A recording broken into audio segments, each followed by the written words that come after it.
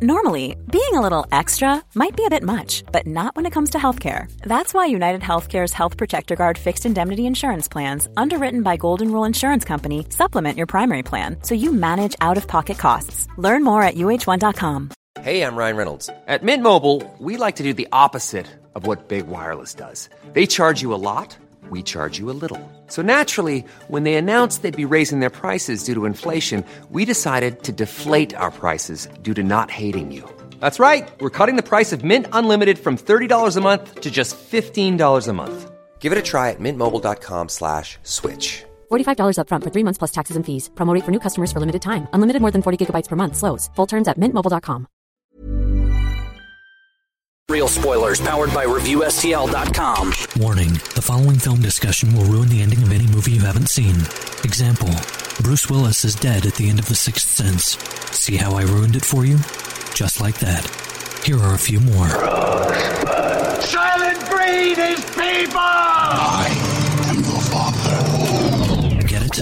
Real spoilers. You've been warned. Broadcasting from the lush but not lavish studios located in the basement of the O'Keefe Institute for Advanced Film Snarkitude, this is Real Spoilers, episode 266, The Belko Experiment. The movie. We won't actually be conducting the experiment. Oh, that's good, because I've seen the movie, and I hope that isn't the... I think we all know I'd die first. Who would? Out of the Real Spoilers crew, who's the last one to live? You. I know. I wasn't going to say it. I want somebody else to say it. I mean, that's just a given. Like, you're a gun owner. That's also true. You're trained in these sorts of things. Also correct. I'd be the first to go. I feel like I would want to keep... Dan would run around in circles, and we would probably die. I feel like Dan would run us through, like... We would have heart attacks before we got exhaustion Dan. before we can't caught hit Dan. a moving target? I mean, he looks like he's pretty quick. Do you see how much he runs? He likes to run. He runs a lot. Yeah. But, yeah, I think it's something like this. I would just be like, I'm not even going to try. That's right. Like, they kind of like some of these people, like... all right, we'll get into it. Yeah. So, real quick, let's go around the table and everyone can introduce themselves. This is Joe. This is Kevin. And this is Tom. Quick shameless plugs. Don't forget, we're available on iTunes. You can go there, rate, review, subscribe, and join the League of Show Sharers at Facebook.com/Real Spoilers by liking our Facebook page and then sharing the show on your Facebook page. Or you could share it in real life. You could just go around and... stack of things at Starbucks, like Kevin said. I don't know how we would quantify that and know that you've joined the League of Show Sharers. Perhaps you could take a picture or something. I don't know. Please. I don't know. Send us your picture of Starbucks cork boards with written hyperlinks. If you're going to hang it up anywhere, hang it up at a movie theater. That's true. That's, but... before we dig into the movie too much, I would also want to point out that you should stick around to the end because Kevin sat down with the stars of the film, Michael Rooker and James Gunn, and he has interviews with both coming at the end of this episode. So there, I did our shameless plugs, and now we will dig into the movie proper. De jure. So yeah, this movie has been kicked around, I think, for a little bit. From what I understand, this was going to be James Gunn's next movie if he didn't get Guardians. So he had this idea since, I believe, somewhere around like 2009. I believe it. So, yeah. I mean, Guardians was 14. Obviously, he made it for a couple years before that. You gotta wonder. So here's a movie about people that work in a cubicle farm type office environment, and they're all killing themselves, killing each other, right? Violently, horrifically, watching these office place archetypes be turned and just brutally murdered, in graphically violent ways. And then you look at this through the prism of, at one time, this gentleman was married. Yes, to Pam from The Office. Correct. Interesting. Like, maybe, I mean, that show was on for what, 8 seasons? So 8 or 9. 8 or 9. Yeah. Like, or maybe probably, just because of his relationship. Like, it just was top of mind. It was in his brain, or because he came to him in a dream. That's how he got this idea. Think people who, you watch Office Space. Pam in The Office has come to me in a dream a time or two. Well, we hope you're not listening to this, James, since we do have interviews with your brother and Michael Rooker. Or Jenna. I think he knows that his ex-wife was attracted. His ex-wife. At one time, he was attracted to her. Yeah, that's right. I think it was as amicable it was a mutual as thing, a divorce can be. Like absolutely. She congratulated him on Twitter when Guardians of the Galaxy did so well. And, yes, I believe. Do you see my ex-wife congratulating me for anything? No, I believe they're still friends. Now she would probably also have to be literate to go onto the Twitter. How does this work? I don't know. But we should mention we do have interviews with James's brother Sean. Oh, look at that! Who's a main character? And of course James Gunn and Sean I just Gunn ruined that. Is what Kevin said. But James and Sean Gunn are both from St. Louis. Yep. So I was able to talk with Sean and then also Michael Rooker, who's in the film. Yep. So, and they'll both be here in St. Louis for Wizard World Comic Con, which is April 7th through the 9th. So if you are in St. Louis or live nearby, come check it out. By Jason David Frank. No, he's not here this year. What? Yeah, he's not a guest. What?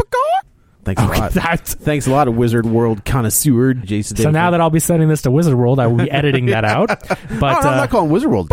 It's like Jason David Frank.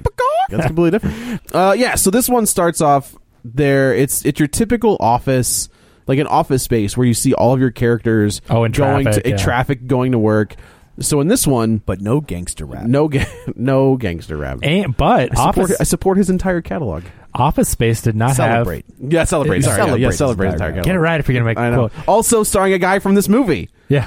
John McGinley is that guy in Office Space, and he's also in this. What do you mean? Well, that guy. He's so... that's talking to Michael Bolton. Yeah. I'm sorry, because when you said that guy, because I'm thinking like Michael Bolton, that wasn't him. No.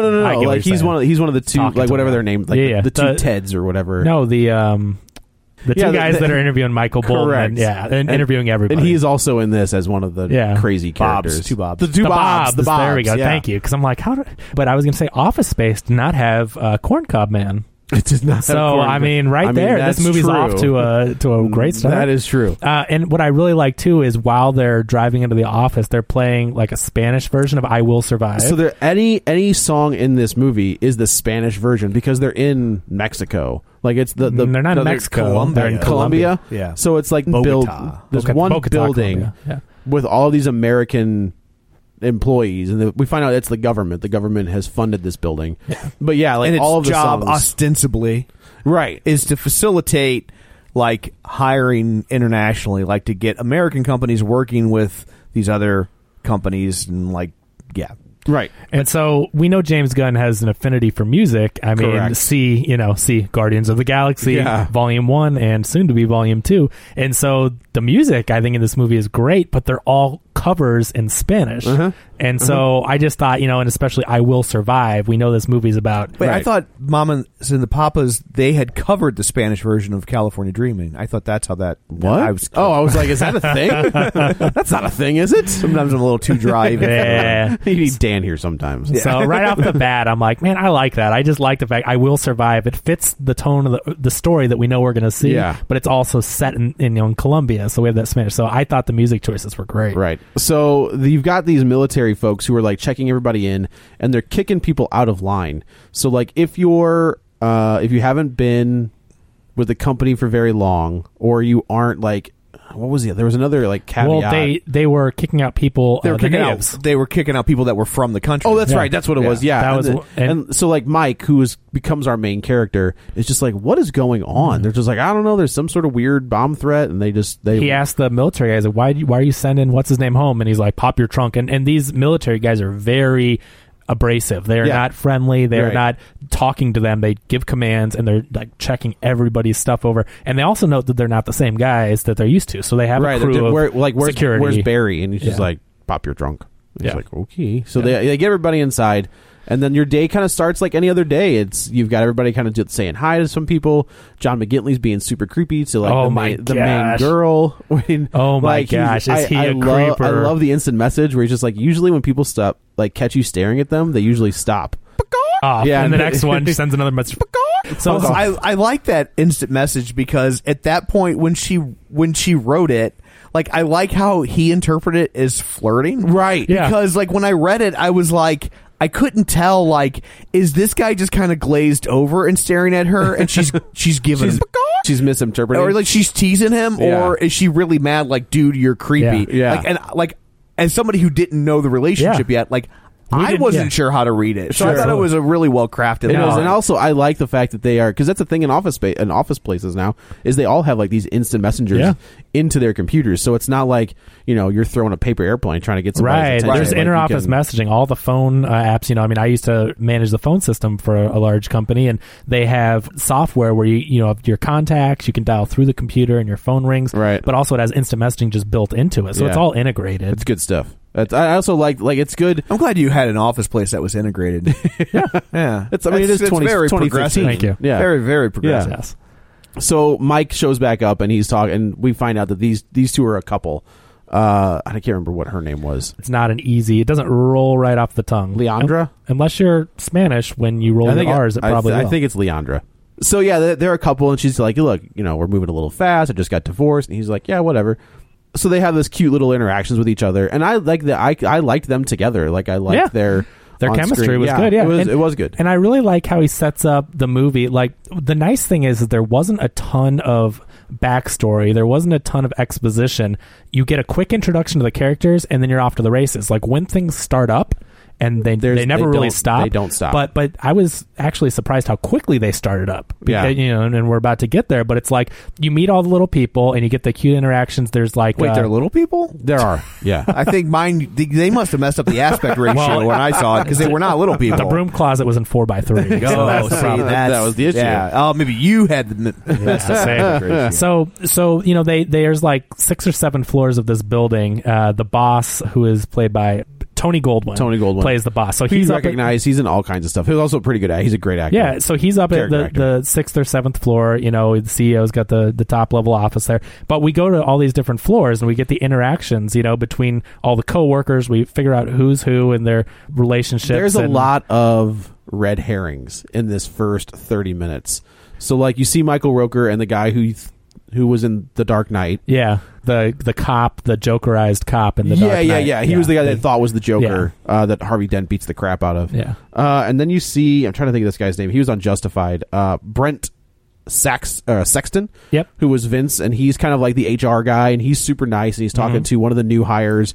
And he's just like, did you get chipped? And she was just like, yeah. He's like, look, I know it's scary. Like, it's just, this is kind of a dangerous place. They don't really like Americans here. Just in case something happens to you, we can find you. And I was like, well, that's going to be a thing. Yeah. And that's coming back to haunt somebody. Yeah. And again, the neat thing about how this movie's written is I love that they introduce all these characters and it keeps you guessing, because going into this film, you don't know what is going on here. The Belko experiment. You also don't know who to trust. That's what I'm saying. Yeah. Like, you don't know why these things are happening or who's running this so-called experiment, but people are going to start killing each other, right? And so the whole time you're thinking, I want my money back. Yeah, we're thinking, don't worry, you're not getting your money back. Tony Goldwyn plays the COO of this company, and you're like, is he in on this? Then I thought, is Mike in on this? Because he's kind of acting sketchy. Yeah. So you're like, who is in on this? And we'll eventually, I don't want to spoil it yet, but you're thinking, who is the one in on this whole thing? There's got to be someone on the inside like working this. There's an angle, right? So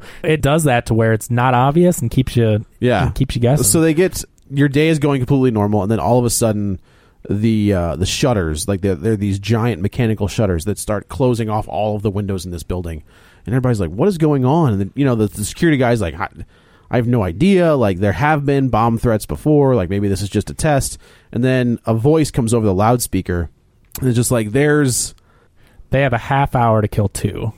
Oh, that's what it was. Yeah. And then if you don't they do say that, you have 30 minutes to kill 2 of your coworkers. If not, there will be repercussions. Right. So then, of course, everybody's people are laughing at it, right? Everybody, but like even Mike is just like, I don't think this is a joke. Yeah, the COO comes downstairs. Mike gets his people downstairs, and like they're kind of concerned. Everyone else is joking and like, yeah, I think it's a big old joke, and some people they think that somebody has hacked into the system and is messing with them, right? And then as they're all standing there talking, all of a sudden the time runs out.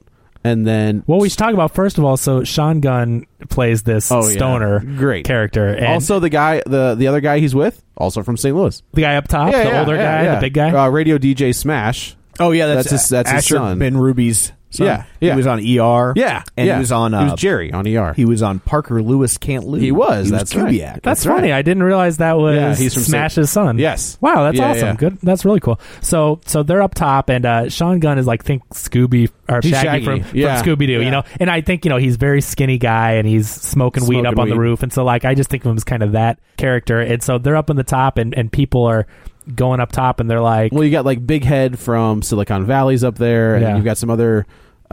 characters who are just like, what are you doing up here? He's like, yeah, man, just, like, did you even read that thing that you signed? Like, yeah, they can do whatever they want to. They can do whatever. He's like, whatever. And he's just blowing everything off. He's like, I'm cool, man. You know, this is, you know, it's just a joke and whatever. And then time runs out. Time runs out, and the girl, I think that was like, just talking next to him, just her boom. head explodes, and blood all over him as he's, you know, basically brushing it all off. And so people are assuming that it's a sniper, especially because the first one happens on the roof, right? And there are guards in the shed across the way. Yes, and the other person, their head blows up in the lobby, so they all start running, and everyone's get down, and you're led to believe the same thing because you know, you just see someone's head get shot or blown up, so you're thinking, oh my gosh, they're shooting at these guys.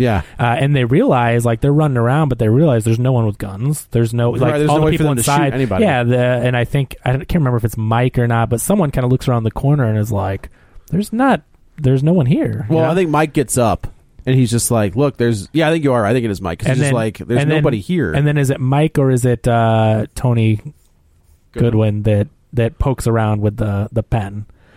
I think Mike goes to the back of... Oh, no, it's Tony Goodwin. It's Tony Goodwin. Yeah, because we do find out that he is a former Army Ranger. Which I was going to say makes sense, because at first I'm like, okay, I know this is a horror movie, and it is a movie, so it doesn't necessarily have to be completely believable, but if someone's head's exploded, I can't imagine a bunch of office workers coming up with a pencil and just being like, oh, brain matter. But this guy, but the COO is ex-military, and is highly trained, and so it makes more sense that he would be the one to go to a dead body. So he's fishing around in the head, and this is where Mike goes, that's not a gunshot wound, like, that's an explosion. Yeah, because parts of the top are still hanging there. Right. Like, this it was blown outwards. Inside, yeah. Back into the left. Yeah, I was like, it's like, this is a brutal film. Yeah. So Mike realizes that it's probably these little things that are in the back. So he goes, like, he grabs like an X-Acto knife. Oh man! And he starts cutting into the back of his head. When he grabs this thing, I don't think he gets in there, like, because he's trying to get it out. Big deep cut though, but like, the voice over the system is like,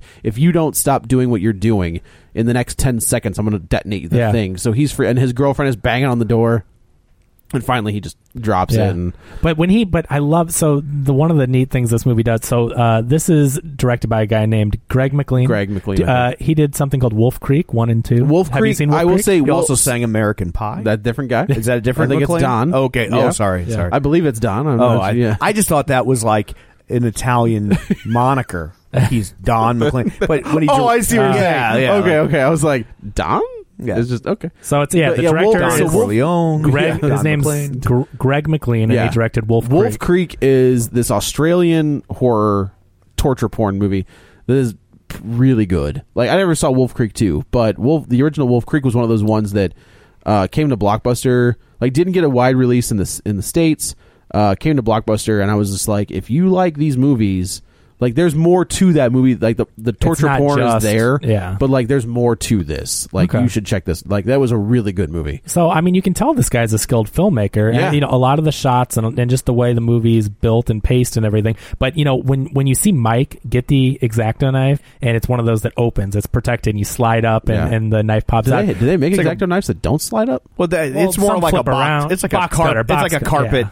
Oh, I see. Okay. Yeah, it's a box cutter. It's not an X-Acto because knife. some of them flip open or whatever. So, but, you know, it focuses down on his hand holding it. You know, it's a great shot, and you see him slide the knife out, and you're just like, he's going to dig that into the back of his head. And knowing what this movie is, we're going to see it. Oh, yeah. And so he starts I will digging say, back I there. figured I want my money back. Don't worry.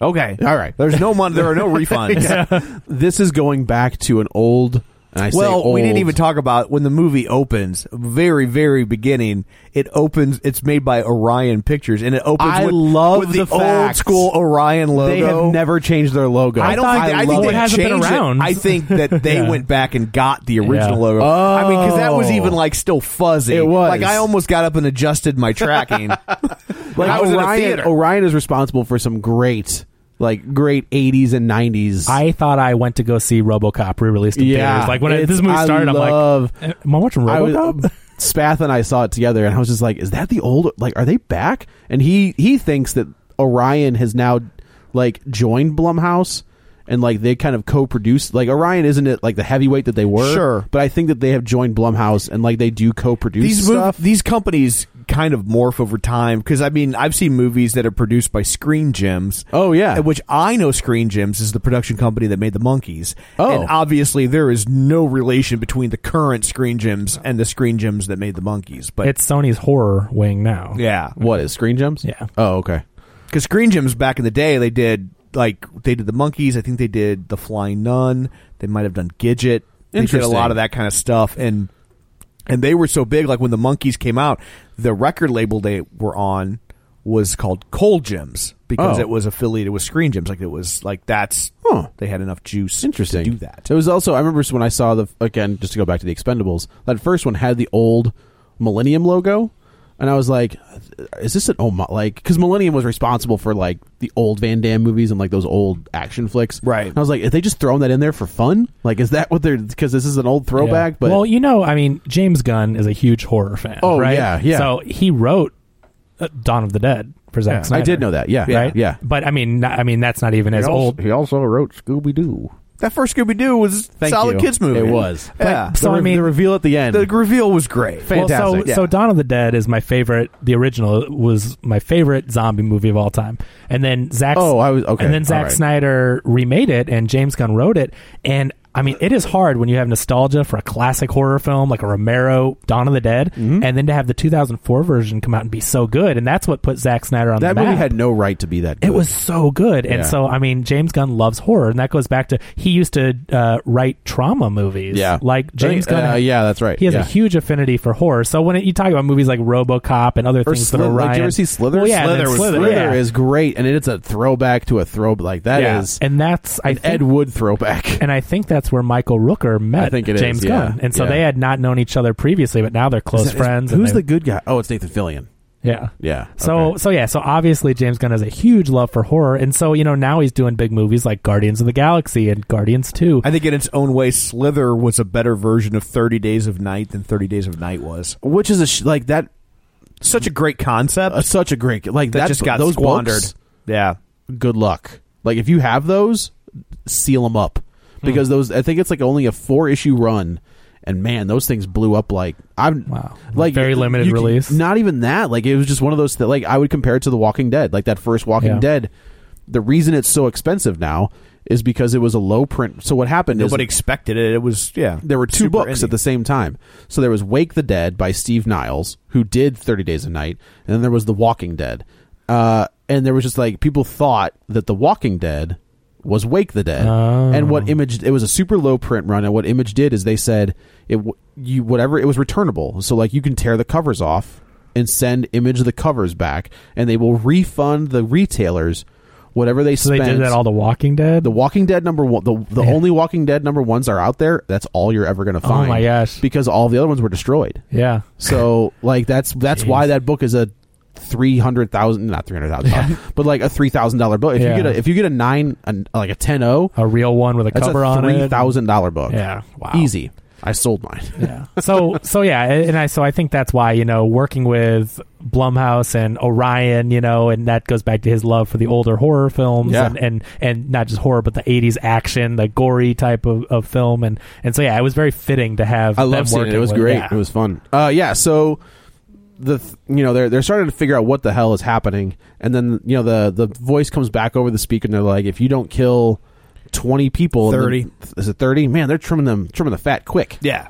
That's the thing, they get into it. What I love about this movie, 30 people in 2 hours, or they'll kill 60. Yeah, that's right. What I love is that it's a down and dirty little horror movie. It's not long. It's not dragged out. I like how it owns what it is. Yeah, it is like no pretension. No, it is like a harder version of Cabin in the Woods. Yeah, like that's what I mean. If you want to do a double feature, like do this, like this and Cabin in the Woods will fit very well together.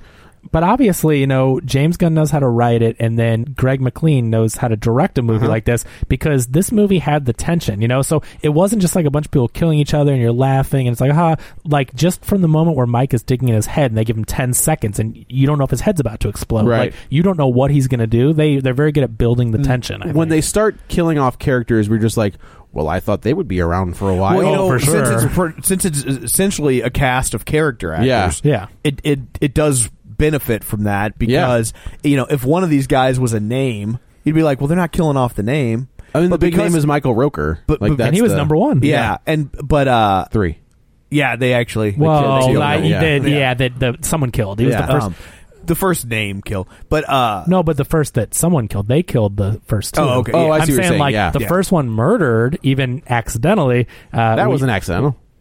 Well, he didn't mean to kill him. He reacted. Oh, yeah. So the guy from Dark Knight, they're Joker. maintenance guys. So So Michael Rooker. I think they were lovers. There was either that or Michael Rooker was taking care of that kid. I think they were good friends. That kid was off kilter. Michael Rooker, I feel like either if they weren't, I think he was a father figure to him. They were what? Was he a hidden father figure? But yeah, so these Michael Rooker is trying to figure out how to get the hell out of here. You could be both. Haven't you heard that George Michael song? That's true. That's a good point. Yeah. Either way, it doesn't matter, but it does matter. It's horribly offensive. It is. I'm going to go see Beauty and the Beast. Here's a ticket. Come sit next to me. That does not come into play in this plot at all. So that's my point. But thank you for your observation, Joe. Yes, you're welcome. They're sitting there and they're trying to figure out what's going on, and then the AC's down. They're we're going to fix the AC, and Michael Rooker gives him a big wrench. Yeah. Oh, so they are. Gives him the old big wrench. I was right. Gives him the old big wrench. The old big wrench. And so this kid's just freaking out. I can tighten, but I can also loosen. That's right. So this kid's freaking out though. I mean, he's because it turned out it was a crescent wrench. Ow! Oh, you think no, that's all bad? Right. try my cross to bear. Yikes! Got a plumber's wrench. That's you poor bastard. Yeah, I mean it's good and it's bad. It has its advantages. Yeah, I mean I don't like to brag. Right. Please tell us the plot, Joe. I'm going to let you continue. So they're trying to fix the AC unit, and this kid is starting to freak out. He's starting to break, and then so I think Michael Rooker turns away from him. Or they have some interaction. Well, he keeps trying to comfort him. Oh, and that's go right. closer. He's hey man, you're okay. Stay You're okay. away. And he just blasts him in the face with this wrench, and just leaving it easy. That's a poor choice of words. But I mean, yes, you're correct. It was a poor choice of words. And he leaves this dent, crater. That's the only thing I can describe. It's he cracks his skull. It's not open. like a fountain of blood comes out of his head. It is a indent. Yeah. And he was just and Rooker is just wait, softball. What happened? I thought we were we're talking. Yeah. And what's going on? And just slides. He's give me a second. Let me think. And then he slides. And when they kill Rooker, I was just well, I guess the gloves are off. And Rooker's a huge name. I wouldn't go so far as for a movie like this. I think in this cast, he's a big name. And so when he was the first one, because the other two were extra, not extra. The other two were important. Yeah, you don't know. They weren't names. The other two were just part of the cast, and so I think you could call them extras. There's obviously a lot of background characters. Yeah. So Rooker was the first name to go, and when they did that, being the first death, you're right. The gloves are off, and that there's no one's safe. Right. That's really cool. So at the same time, you've got this girl. The girl who was the new hire is running around, and she sees this whole thing happen, and she makes a noise. My prediction, though, I thought from the beginning that she was going to make it. Yes. I thought she was going to be. I thought the new hire on her first day was going to be the last one to live because of we get it. I thought she was going to be Steve Buscemi in Reservoir Dogs. Yeah, that's she gets she really doesn't have the thing. I know. I really thought, but also we'll get into more of the stipulations as we go through, and as more and more people die. But I thought that through a technicality, she was going to be the winner and walk out of there. Well, I thought so. I thought that she lied. Where he asks, he's because she did give a weird answer. Yeah, you're right. Because when he asked, gives a non-answer, she's like, nah. she's like, did you go to the doctor? Yeah, and she was like, yeah. Oh, for that thing, or what? I went. Yeah, and I was just she didn't go to the doctor. Yeah, that's interesting. Okay, but anyway, I liked her character a lot, and I thought it was interesting that there's because she's constantly, you see her constantly throughout the movie. Yeah, she's hiding or she's doing other things, and it's her first day. I did see this movie with Chris, and I turned to him and I go, dude, if you ever thought you had a bad first day on the job, could you imagine? This poor chick. Yeah. She's they're killing each other. Yeah. So she sees this all go down. So I'm dying here on my first day. Yeah, right. You're killing me. You're killing me, Smalls. So she sees this go down, and then the guy goes after her. Oh man. And they get into a tussle, and she slams his head. Like I think she pushes him backwards, and he bounces his head off of like into 3 nails sticking out. Yeah. And so like he's got blood coming out of his eyes, out of his mouth, and everything. Just like, and he falls forward, and it's similar to that screwdriver scene. Oh, yeah, John Wick. It is. Yeah. It's similar to where they pull the screwdriver out, except this way his head comes off the wall, and you see the 3 screws covered in blood. Yeah. And so, and then so we go back up. Like this is, and then we like I said, that chick pops up. Yeah, occasionally throughout the movie. I almost feel like she's us. She's the audience because it's her first day on the job. Yeah, I can see that. Well, they certainly use her for some exposition. So they explains the chip in the head. Right. So she's us. She's the one that like we're here at Belko for our first day. She's that's her purpose. Right. You know. So then we go back upstairs, and there's like a meeting between Mike, the guy from HR, the COO. Who's the friend? The British guy. I didn't recognize him. I mean, I don't know who he is. Guy. I don't know. His friend, Mike's friend, just another guy, bigger guy. Yeah, like was he British or Australian? I thought he was Australian. Maybe Australian, and maybe the Wolf Creek. Maybe he's in. Oh, maybe that's possible. Yeah. And then they're all, and then John McGinley. They're all having this conversation where it's just like, if we don't kill 20, 30. If we don't kill 30, they're gonna kill 60. So Mike's like, we cannot. Mike's kill. like, we're not even talking about this. Like this isn't a thing. So like this is where you get a little tension between him and the girl, where she's just like, do we kill the 30, or do we wait and let them kill 60? Like what do you? And of course the army guys tell like, why he's the CEO. Right, the army guy's like, we're killing 30. Yeah, he's like, we're gonna kill some people. Yeah. That's what we're gonna do. So, we don't like it, but we're gonna do it. And the character you're talking about that Tony Goldwyn plays is named Barry Norris. That's such a COO name. It is such you know what I mean? Like such a boss name, Barry Norris. Barry Norris. You know, it just what was the guy from Office Space? Lumberg. Yeah, Lumberg. Bill Lumberg. Bill. That was Bill Lumberg. Yeah, it's Bill Lumberg. Is it Bill Lumberg? Yeah. Okay. That and who was that? That was Gary Cole. Gary Cole. Yeah, Gary Cole would have been like, if you put Gary Cole in this you role, couldn't just because Office. You can't. So, I mean, like you could, and it would turn this movie on its head, where Gary Cole turns into like the crazy guy. Yeah, I love Gary Cole. Like I'm glad, so like good. He would have been great, and it's nothing against him. I'm just glad they didn't put Lumberg in this movie because that's too meta for Office. Yeah. You have John C. McGinley and like McGinley was so McGinley and McGinley's just like we're gonna kill everybody. His creep meter is up to 11, and it's awesome. Like in this, you know what I mean? Like he is so good in that role. I do like. So there's the security guy has keys to they just happen to have an armory in the building, but they're in a dangerous situation. Like they say when that you find out what's in there, though, but you're just like, well, they planned this. And in the HR exposition, he says that the whole purpose of the chips. I mean, you got to realize that all 80 employees that are there have chips in their head because kidnappings are such a big deal. So to have a security guard on duty and to have an armory, I mean, it makes sense in this situation. It's not like the Applebee's in the manager's office has a crate of guns. You know, it's a little bit different. Have you been in Applebee's? It makes sense. Well, it depends where. That's See, true, my Applebee's in Baldwin is probably different than your Applebee's. We call ours Crapplebee's. There you go. That should be the name for all of them. I mean, actually, we call all of them. But I got into a fight inside that Applebee's. Shocking. Yeah. Guy stole money off of a table. And did you think I was talking about other patrons? I meant because you go there, that's why they need the armory. Was I not clear about 10 why? Years. No, like this dude still, like we were sitting there eating, and this dude like walked by, like the table like in front of us had their checkout, like had their cash on the thing, and this dude walks by and just takes it, and then somebody goes, "Hey, that guy doesn't work here." Yeah. And I was like, I've never seen that happen, but I've always thought about that when people leave cash for a tip. I go, someone could just steal it was that. The whole thing. They paid their whole tab in cash. Oh, that's awful. I've always wondered if that happens. So I go out after the guy, and we get into a fist fight, like in one of the bushes, and like I tackle him and I take him. Were you a cop at this time? Yeah. Okay. So like I'm sitting there, I've got his arm behind his back and whatever, and he was just like, "Just let me go, man. Just let me go." I was like, "Fuck you, no! Like you just made me fight you for no reason." If you would have just given me the money, maybe. I'd go. He's like, "Oh no!" So the cops show up and did you arrest Pee Wee Herman? I did. It was very awkward. Wow. I was like, I used to love Pee Wee Herman that just went through puberty. I used to love your show, man. Like this is so weird. So I go back inside, and this was actually a fight that went into the movie theater. Right? You don't know. Yeah. There was a whole cover-up story. But so there's a happy ending. Well, for me, I'm the poor guy in front of me. For Joe. He just admitted to it. I don't. So we go back inside, and the guy. Did you order extra butter on your popcorn? Yeah. Why is the back of my head? What the hell? So like I go back inside, and like the bartender gives me like 2 free beers, and then we get our check, and it's like $50 off of our check.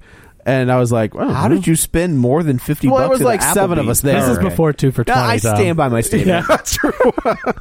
So the security guard. Oh, ghetto bees. So pause. Yep.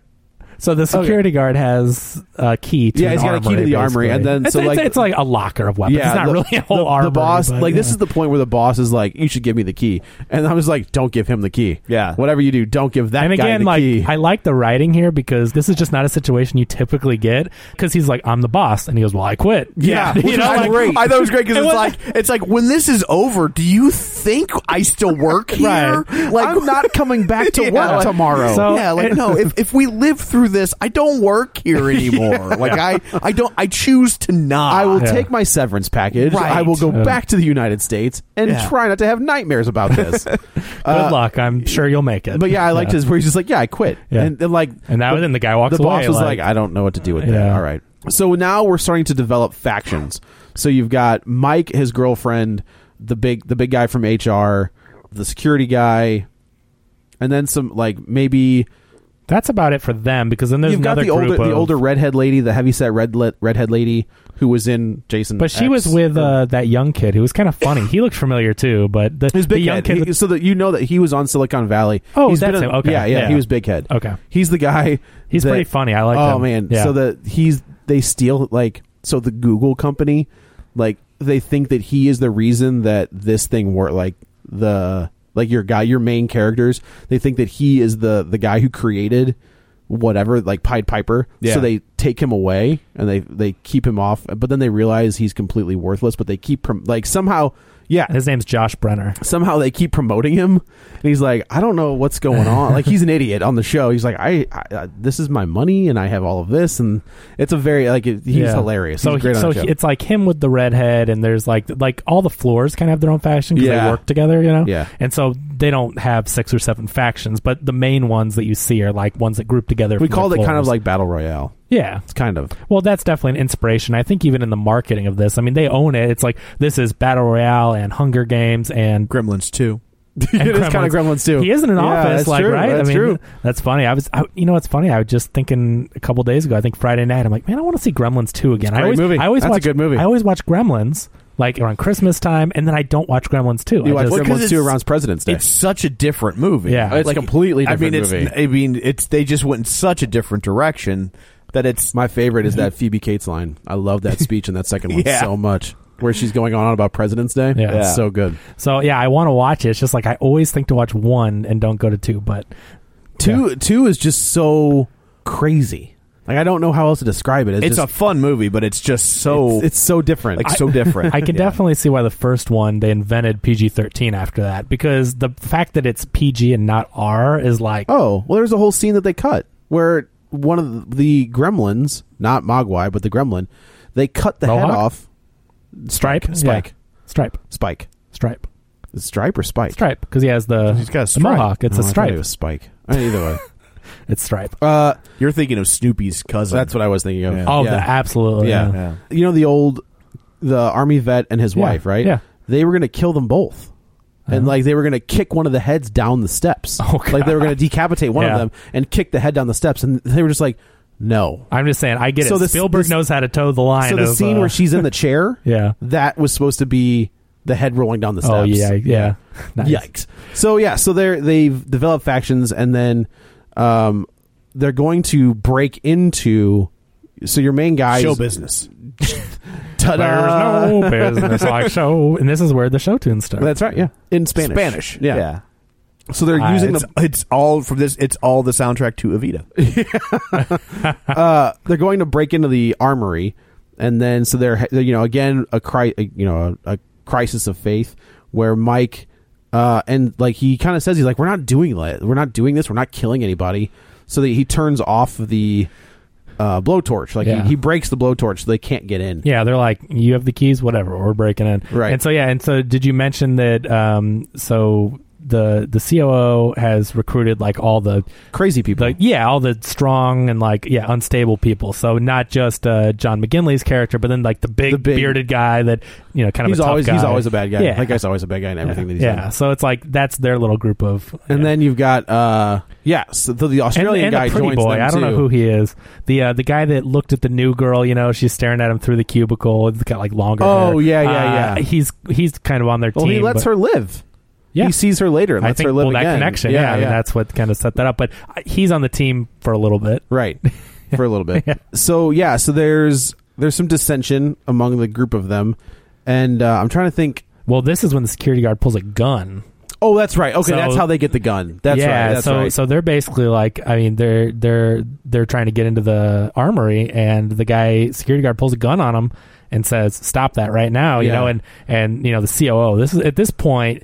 That's when you're like, all right, this guy's not messing around. No. Like he has turned from friendly boss man to because he starts off pretty nice. Yeah, he is. He does because he starts off like and he's let's caring, stay calm. Yeah, like it's no big deal. Well, even like he walks in on the two like making out, and he just kind of gives them like the nod and the wink. You don't know his right. history yet, and you also think like, yeah, he's a good boss, but like his training kicks in, and he realizes, I mean, they've given them 2 hours to kill these 30 people, or 60 die, which is a majority of the people, and so he's thinking like, yeah, sure, he doesn't want to go kill innocent people, but also double will die anyway if you don't. So I mean, he's being logical about it. And then Mike's girlfriend is kind of in the same boat. Yeah, where she's just like 30's better than 60. And this is where the experiment kicks in. I mean, this is called the Belko experiment, and we'll get into that more. But it's in the title of the movie. This is a social experiment with these people, and so the question is, what would a group of just normal office workers do when given these directives? So they end up they're running around.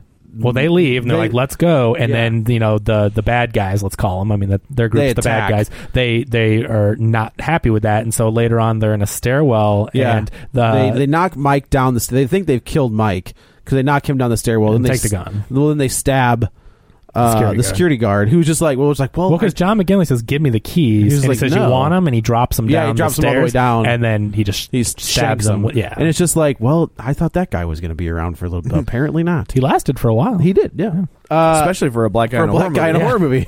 I think that was again like not following the conventions. Right. James Gunn didn't want to kill him off first. And that's a small part of the cleverness of the writing. But you know what I mean. He's not going to just do conventional tropes like that. So they gather everybody in the base in the main in the main thing, and they say they start doing all right, if you're so we talk about the armory. So they get into the armory, and there's 4 guns and 4 clips. That's it. I think there's more than that because I guess he does say takes extra clips. He gives them 1 per gun and then takes the extras. Right. That's right. He's the man. Yeah. So he gets everybody downstairs and he just says, if you have kids. So first of all, kids under a certain age, kids under 18, stand up. To the left. Well, and then all these people step up and they go over here. Yeah. If you're over 60, come here. You go over there. Go stand to the right. And I was like, well, those people. So there's and so you see what he's doing again. I mean, I really thought they were going to have a part where because there's a lady in a wheelchair floating around. Where I thought it was going to be like wheelchair. Yeah, over here. I think that was. I would have liked a scene where it turned out the lady in the wheelchair had children under 18. And so doesn't know what to do. Now what do you do? Yeah, because it's like they're going to look at her as like, well, she's weak, so prune her, but she's got kids. I think this movie is so smart in the way that it really makes you think. So it's not just a slasher film, it's not a torture porn, anything by any stretch of the imagination. But it's not just that, because it makes you think though. As I'm watching this movie, and I'm sure you did, and all the people watching this movie, what would you do in this situation, right? Because you get it. You get the COO's point of view, and you get Mike's point of view. Somewhere. That's what I would hide and wait. Like the girl. I think the new girl is smart. But think about it. So like Mike is like, we can't just kill innocent people.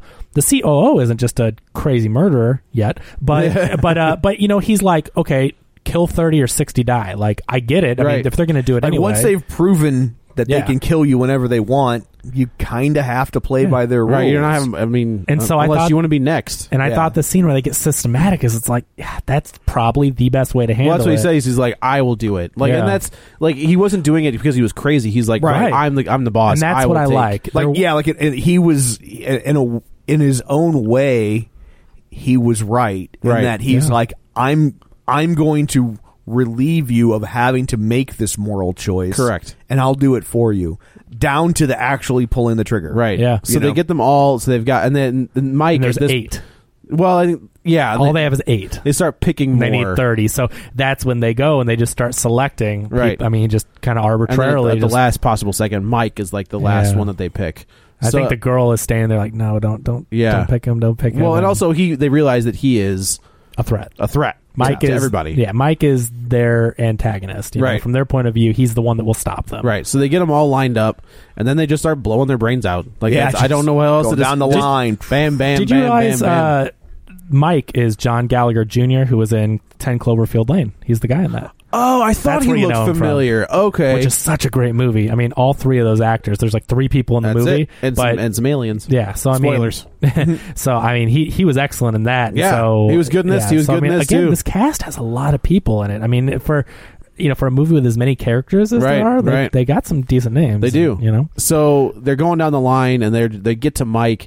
And I don't the power cuts out. Well, Mike tells the Australian guy, he says, "Oh, he's buddy, talking to him. He's we're like, friends, give me your gun." And he was like, "He's trying to take my gun." And I was like, "Stop being such a little bitch." But you know that if he helped him, the Barry would have just shot the Australian. You know, it's like he was trying to save himself from that point where instead of helping him, where you think he's going to help him, right? Like, because you see the guy's breaking down. And it looked like he was about to just hand over the gun and help Mike. Right. But instead, again, it's that twist. And I think they kill him. Did they kill the Australian guy right then and there? No, because that comes in play at the end of the 30. That's right. That's right. So then the new girl that's down in the basement cuts the power. That's what it was. Zooey Deschanel? Not that new girl. Oh, sorry. Who's that girl? It's Marlo Jess. Thomas? Oh. So she cuts the power, and then all hell breaks loose again. Yeah, everyone starts running, and this is when they just, I think someone, it might be Barry, he says, shoot, just start shooting. And it is lit from this point on, it is a unrelenting... It is chaos. It is this is Wolf Creek. Okay. Like, this is what Wolf Creek was like. And again, it's like, once this started with the 30-minute countdown and the 2 heads exploding, like, it does not stop. Right. And it's not that long of a movie, so it's like, it really just people are dying quickly, people you thought would live, die, it doesn't matter. And then meanwhile, Sean Gunn's running around dumping out all the water containers because he thinks that there's psychotropic. He runs into one of the mind control drugs. He picks up the whole jug and he's dumping it out, and the guy's like, "Did you drink any of that?" Yeah. And the guy's like, "What?" He's like, "Did you drink?" He's like, "You can thank me later." Yeah. And then they run away. It's a funny bit of comic relief in the middle of all this seriousness because he goes to 2 or 3 different water jugs, and people are just like, "What the hell are you doing?" What are you doing? Yeah, you'll thank me later, and just walks off. So we get to the end of the 2 hours, and they haven't killed enough. So they killed 29 people. Right. And the again, another great moment comes down to when it's not the new girl, it's Mike's girlfriend. Yeah.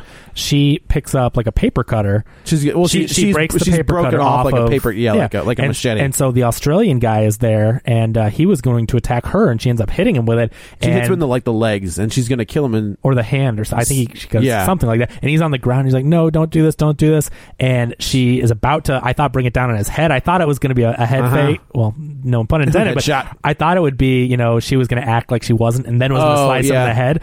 But then all of a sudden, the intercom, she lets the blade down, and the intercom comes off, and it's like, "You didn't kill 30 people, we're killing 60." Right. And at that moment, I'm just like, oh, that. And again, I get it, and I think it is good writing, but it just makes you so mad because he's going to die anyway, right? So if she would have killed him and fought her moral compass there, it's like 30 more people could have survived. Now, for how long? Who knows? I mean, are you guys under the impression they would have ever let more than... Oh, no, I think one was going to make it. That was it. And I don't even know if that one would get to live. Oh, maybe. Yeah, that's so true. I, come to find out, I mean, and again, we'll get there, but it's like, it was just delaying the inevitable. But still, in that moment, you're like, oh, if you... Damn it. Because as soon as that goes off, people's heads start exploding. Oh, yeah. His head explodes. Yep. So she could have killed him and saved 30, or he dies anyway, right? Yeah. But there's this great scene in the lunchroom. So it goes back to Sean Gunn, and he's sitting up on a counter, and there's people ducking. As soon as the heads start exploding, people hear them, but they start ducking under different lunch tables. And he jumps down from the counter, and he's like, "This is all in my head." And he starts slowly walking through the lunchroom, and like landmines. Heads are exploding all around him, and he's just walking. He's like, "This is in my head. This isn't real. This isn't real." And it's just a really cool looking scene, and the way it moves and everything. And, so it was all in his head. It was. True. That is true. And it soon comes out. Boop. So we start losing characters where I was like, so there's nobody that's going to make it out of here. Well, because think of it, we had 80, and then at least 30 are killed. Right. So now we're down to... But like then 6 and 30 more get killed, so it's like we're down to under 20. Right. So... Yeah, our characters have now... Like, nobody knows who's alive and who's not. Yeah. So, like... Well, they make an announcement now that it's like whoever has the most kills wins. And I thought that there was a... Like, I would have done it slightly differently in that because the CEO, because he had systematically shot all those people, had such a lead. It was highly improbable kill him. that so I think they should have also done it to where but if he dies, then okay, hang on. Okay, what I thought they should have done is if you kill somebody, you get their kills. Oh, you're like a Highlander. Yeah. And so then there could only be one. There's only going to be one. There's only going to be one. But then you get their kill, so it also incentivizes you. Like because if you're somebody who's got 0 kills, it's like, well, you're not going to win. I'm not going to make it. But to be fair though, if you have 0 kills and you kill everyone, then you still have the most kills. Okay, but if you have 0 kills, what are the odds of you being able to kill everyone? Also true. Yeah, I could see that the stronger would have more kills. Sure. Yeah, that's why I thought that it would give people an incentive to go out and fight harder, because it's like if you have 0 kills, you might as well just put a bullet in your head. Like you're not gonna get out. Like so you should go, and it also gives people, at least in the short term. I know that they're trying to wrap up the movie, but in the short term, to form alliances and let's the two of us go after this guy. But and I get it, and that logic is good, but that would have made this movie a 2-hour movie. And so what I do like is how tight it is. I mean, it's like I like that you go through the kill 2 people, their heads explode, kill 30, they kill 60, and then we're down to the last, and then eventually it's over shortly. So it is peppy. So 2 predictions I had here. So at this point I thought, which may have been a little bit cliche, but I thought someone would kill themselves and be the 30th person. Yeah. So I thought they were going to save, because I didn't expect 60 to go that quickly. Yeah. So I thought that after 29, someone would end up shooting themselves or killing themselves, and that would save them, and then maybe there'd be a technicality, whatever. So that didn't happen. And the other thing that I thought would happen is, at this point, I'm like, the new girl is going to be the last one to live. Because I thought, well, she's killed that one, and if everyone else dies, and she kills the last person, I thought she was going to walk out on her first day. She was going to be hiding. People have forgotten about her. It gets down to 1, and then she pops up, and it's like blam. I thought it would be kind of neat that, again, we are that character. It's our first day at Belko. She shows up, and then all this crazy stuff happens, and she ends up walking out just like we leave the theater. I thought it would be an interesting twist, but I thought it was gonna be, because it's supposed to be a psychological experiment. Yeah, and psychological experiments are notorious, especially the unethical ones, but even the ethical ones, for lying about what their true purpose is. Sure. Because they don't want you to try and figure it out, so they'll tell you one thing when they're really looking for something else. And I thought it was going to be, when it got down to the end, it was going to be that they had lied, and it was ever who had killed the least. Like they were trying to find the good person. They were trying to find the best person, not the worst person. Yeah. And so it was going to end up that this guy, the COO, would be the last of the 2, but he's the bad guy, so he'd end up right. That it's going to be that they would actually save. Yeah, that he would be the winner, the Mike guy. You know what I think is really a testament to this script and the whole premise of this is the fact that we have so many ideas that all sound like pretty good ideas. Like we're coming up with how many ways they could have gone. Is just a testament of how good the rest of it and the final product is, because we're coming up with all these things that could happen, and there's not really a wrong answer. I mean, I think all these are good, So I just it's a very intriguing concept, this whole experiment and how people would act. That girl, the new girl, is there's some elevator deaths. One guy gets his body broken in 2 because at the top of the elevator. That got a great reaction in the theater. Ouch! Yeah. I mean, it's slow and it stops stings. The elevator. Eventually, the COO Barry that's on there going up to the top, he gets out, but the girl is kind of hanging in the elevator shaft. She swings her way to the other side. She American Ninja Warriors her way across, and she goes into the next elevator. And then again, I thought she was going to live. She goes downstairs. The elevator opens up. And she's shot. Yeah, right in the head. And I was like, whoa. Right. Well, now what? It was cool because again, you didn't expect it. No, hell no. So yeah, she's gone, and then this really has come down to. I mean, we should say like Sean Gunn and the guy he's with are in the kitchen, and they get into a fight, and do they get into not a fight? together, but like they're. One of the guys is shooting at them. I think it's the big bearded guy. Oh, maybe. yeah, probably. But they end up flipping over a table. Right, and they're shooting through the table. And I think Sean gets popped through the head. Yeah. They both get killed. Like, and when it's through the table, through the head. And so he's gone. We're really down to the to Mike, the girlfriend, Barry. Do we say John McGinley? McGinley is still around. Yeah, how does he? So he's dragging. Like, at this point, he's like one of the top ones. He has 7 kills, I think, and Barry has 11 kills. Right. How did he? He's dragging one of the guys like through. He's like dragging him and hitting and chopping him up, and then the girl is right there. So I mean, this is destined. Like she had to kill him, right? Yeah. So one of the first scenes of the movie is him creeping on her, and so you're like, when the goes down, she's got to take him out, right? You got to go. So he's standing there, and he's basically just like, you're not going to do it, or don't do it, or something like that, trying to talk her out of it. She stomps his face in. Does she stomp his face in, or does she cut his like? This is the one where did she take the axe and start? Who's the one that crushes the face? Yeah, this is it. She takes the axe and just destroys John McGinley's face. She had some built up aggression. Yeah, a little bit from all the years of creeper messaging. So that takes him off the board. Yeah, like so his gone. score's gone. Right. So then we go back down. Like somehow we get back to all of our characters kind of hook back up. Well, she is downstairs, and this is actually before Sean Gunn had died. But because they run into each other and they go to the control room where the microphone is, or like the security desk. That's right. And she calls for Mike. Mike is wounded and he's kind of off by himself right now. And she says, Mike, if you're still around, come meet me on the first floor. I'm here. Because she basically just wants to see him again. I mean, they're all doomed, they're gonna die, Yeah. So she calls him down, and then that's later. And then Sean Gunn dies, and I think John McGinley dies, and that's where that goes down. She's downstairs, and there's also a guy throwing Molotov cocktails. So this is the HR guy, yeah, which is awesome. Who's just like launching Molotov cocktails. And where would they get the ingredients for that? You need like gas or something. No, he had a gas alcohol. can. What's that? He had a gas can. Oh, he filled the bottles with gasoline. Oh, yeah. He had a gas can from the maintenance guys. Yeah. Oh, okay. Yeah, he did fill them up. Yeah. So, but because when they're going through the tallies, like he's already started. He turns. The thing is, like the HR guy was a good guy, and he's on Mike's team, but he's got kids, and he realizes when the announcement comes on, and I don't think we mentioned this, but when they give the tallies, they say one of you is going to walk out, and so that's where it comes into play. Whoever has the most kills will be the one that we let go. Right. So he turns, and there's this girl that his coworker that obviously he was close with, and he's like, I'm sorry, and just shoots her in the head.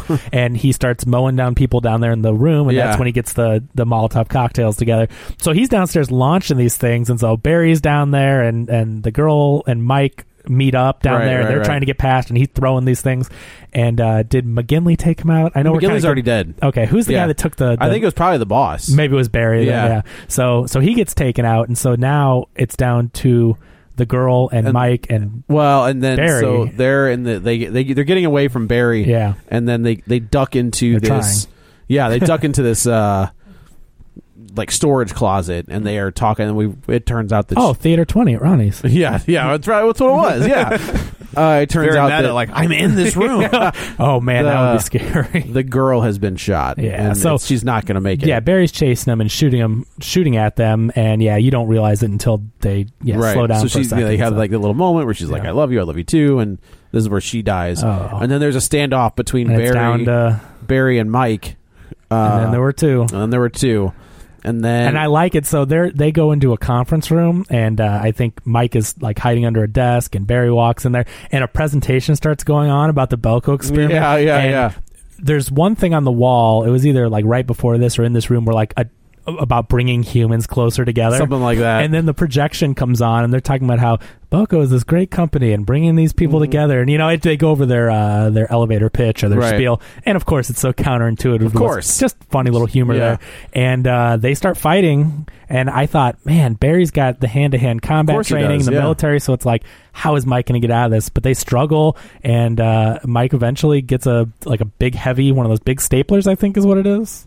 Like one of those big, heavy staplers. Yeah, and he's just like bashing his head in with the stapler, and then so Mike ends up walking back through everything. I thought it was a tape dispenser. It was a tape dispenser. Okay, one of those You're like big right. weight. I know it was like a weighted. Yeah. So like one of those big tape dispensers that has like sand on the bottom. A really heavy, huge one. So Mike walks back out, and he like everything opens up, and he immediately walks over to the shed. The shed. Yeah. The shutters go down, and then the guards. I forgot.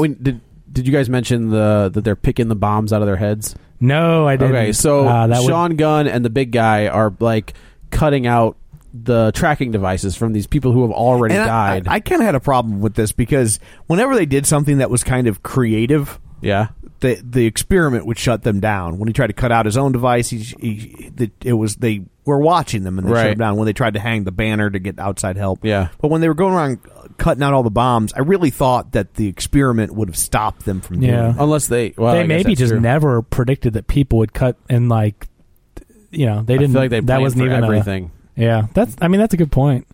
It's just such an obscure, weird thing that to cut people's heads open. Right. Like, I don't know that even the experiment would have thought of that. But at the same time, when you get to the end, you see how many they're conducting. Yeah, that's true. That's a good point. Yeah, and they should have thought of every.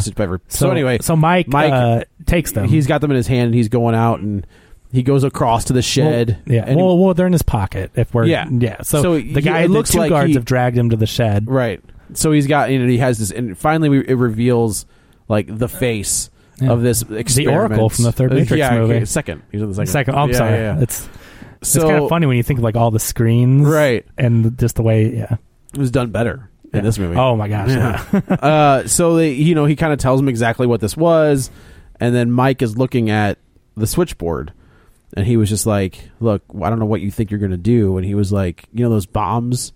Like, I put them on all of you. And so it flashes back, but like if you think about it, they do show him, being grabbed by the two guards that bring him to the shed. He does kind of launch himself onto the Oracle, the guy running the experiment, whatever his name is, and he kind of hits him, like kind of grabs him, like, what are you doing? Right. But he was planting those bombs. Yeah, he lunges again for the switchboard, and he switches all of the switches except for himself. Yeah, and blows everybody up, which I thought was satisfying. Oh yeah, I like that. Yeah, because when we got to the end, so like there's two ways I would end this movie if it were up to me. I would either have him walk out and just go back to life and that's it, cut to black, and like what the hell does he do now? Or have him take out at least a leg of this experiment. You know what I mean? Like, so my ending is he dies, like he gets shot because you can't have anybody get away from this thing. Well, eventually. Well, we think we can't get anybody getting away. But I agree because I'm like, are they really going to let someone walk? So I kind of thought, but you know what I mean? Like I thought, are we really going to go to an explanation and then have it be an unsatisfying explanation? Right, yeah. So I was worried when we got here and the guy was talking to him that they were going to explain this whole thing, which like sometimes it's better left to the imagination what was going on. They explained the thing and I'm like, and then they're just going to let him go and that's the end. So the fact that he had him kill all those guys, I did not see coming. Right. And it was so much more satisfying. Oh yeah. And apparently there were two endings that James Gunn wrote for this, and I don't know what the other one was supposed to be, so I am curious, but I wonder if there was a less satisfying conclusion they decided to do this one. Yeah, so then like Mike walks out of the shed and he kind of looks up in the air and the camera pans out Truman Show style, and it pans out even bigger and you've got all of these screens. And then more. Oh, and then more. And then more. And then like the voice comes back over and he's like, that is the end of phase 1, now beginning phase 2. And it zooms out into thousands of these experiments. So, and they're all over the country. There are different languages on all the buildings. Right. And Belko logos, and so you realize that there are going to be sequels. Maybe. But I mean, that's the goal. That was right. But That's always the goal. It's always the goal. But I mean, unless you're making Schindler's List, that's true. You don't really want a sequel to that's that. not the goal. But so you realize that like they were just one drop in the bucket. They were one experiment in this country, ran by this organization. So he took out a couple guys on this leg, but I mean, that's nothing. So I think everybody took out a couple guys. Like I think that's how you became the last one. Is you took I don't think out, everybody took out the people that were running it. I don't think so. Oh, Yeah. I did think that. I didn't think it that way. I think they were showing all the people with guns and stuff just winning their experiment. And like one guy looked like he had won and he kills himself. Yeah. And, they expect one person to win, and I honestly think they were another going to guy let ended Mike up live. on Ellen. I thought that was weird. What? He was jumping up and down on the couch. Yeah, that's Oprah. He was it was Oprah. Oh, dang it. I was in PetSmart the other day. We Yeah. had to buy crickets for the gecko that my stepdaughter has. Okay. We have to go constantly make runs to buy crickets. Lovely. Okay. Great. I had boys. I thought I would avoid stuff like this. Nope. I get a girl, and now we have lizards. I think you got to like freeze them. Just get a whole bunch and freeze them. I don't know. So anyway, I just thought it was weird. So there's a display like Ellen has her own line of some sort of dog thing. I don't know what it was. I don't remember if it was like dog clothes or dog food, or I don't know, but it's a picture of her and her dog, and she has a Dachshund, and I just couldn't get past the irony that Ellen has a wiener dog.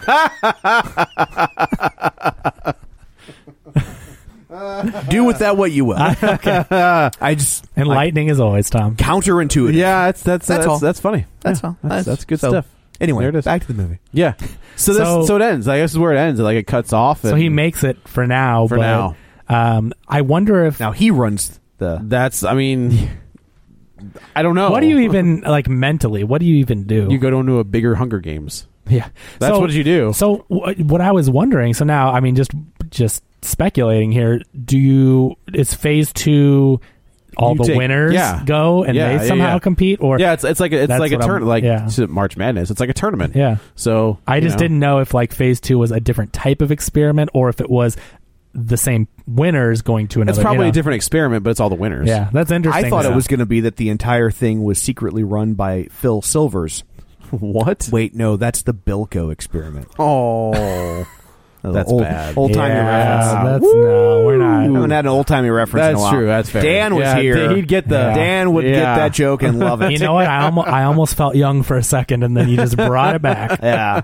But yeah, that's how it ends. And this is obviously it's going to get swallowed up by the next few weeks.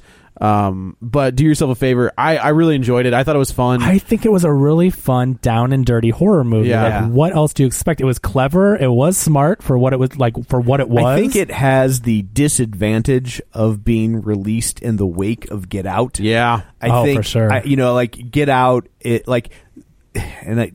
This is a smart movie, but Get Out was a brilliant movie. Sure. Yep. And they're both kind of playing in the same genres. And, absolutely. And so, both Blumhouse. I mean, Oh yeah. And so I think like I wish I could have seen this movie before Get Out. Yeah, like that makes I sense. think this movie and I liked this movie a lot. I had a lot of fun at it. But more I think dumb fun than Get Out being not satire. Yeah, you can call it satire. Social commentary. Social commentary. Yeah. This does have that, but it's more of the fun. Like when I think of Kong Skull Island, I'm not looking for Oscar-winning screenplay. I'm looking for King Kong punching lizards in the face. Whereas so this movie was a down and dirty Hunger Games, but for adults and office humor.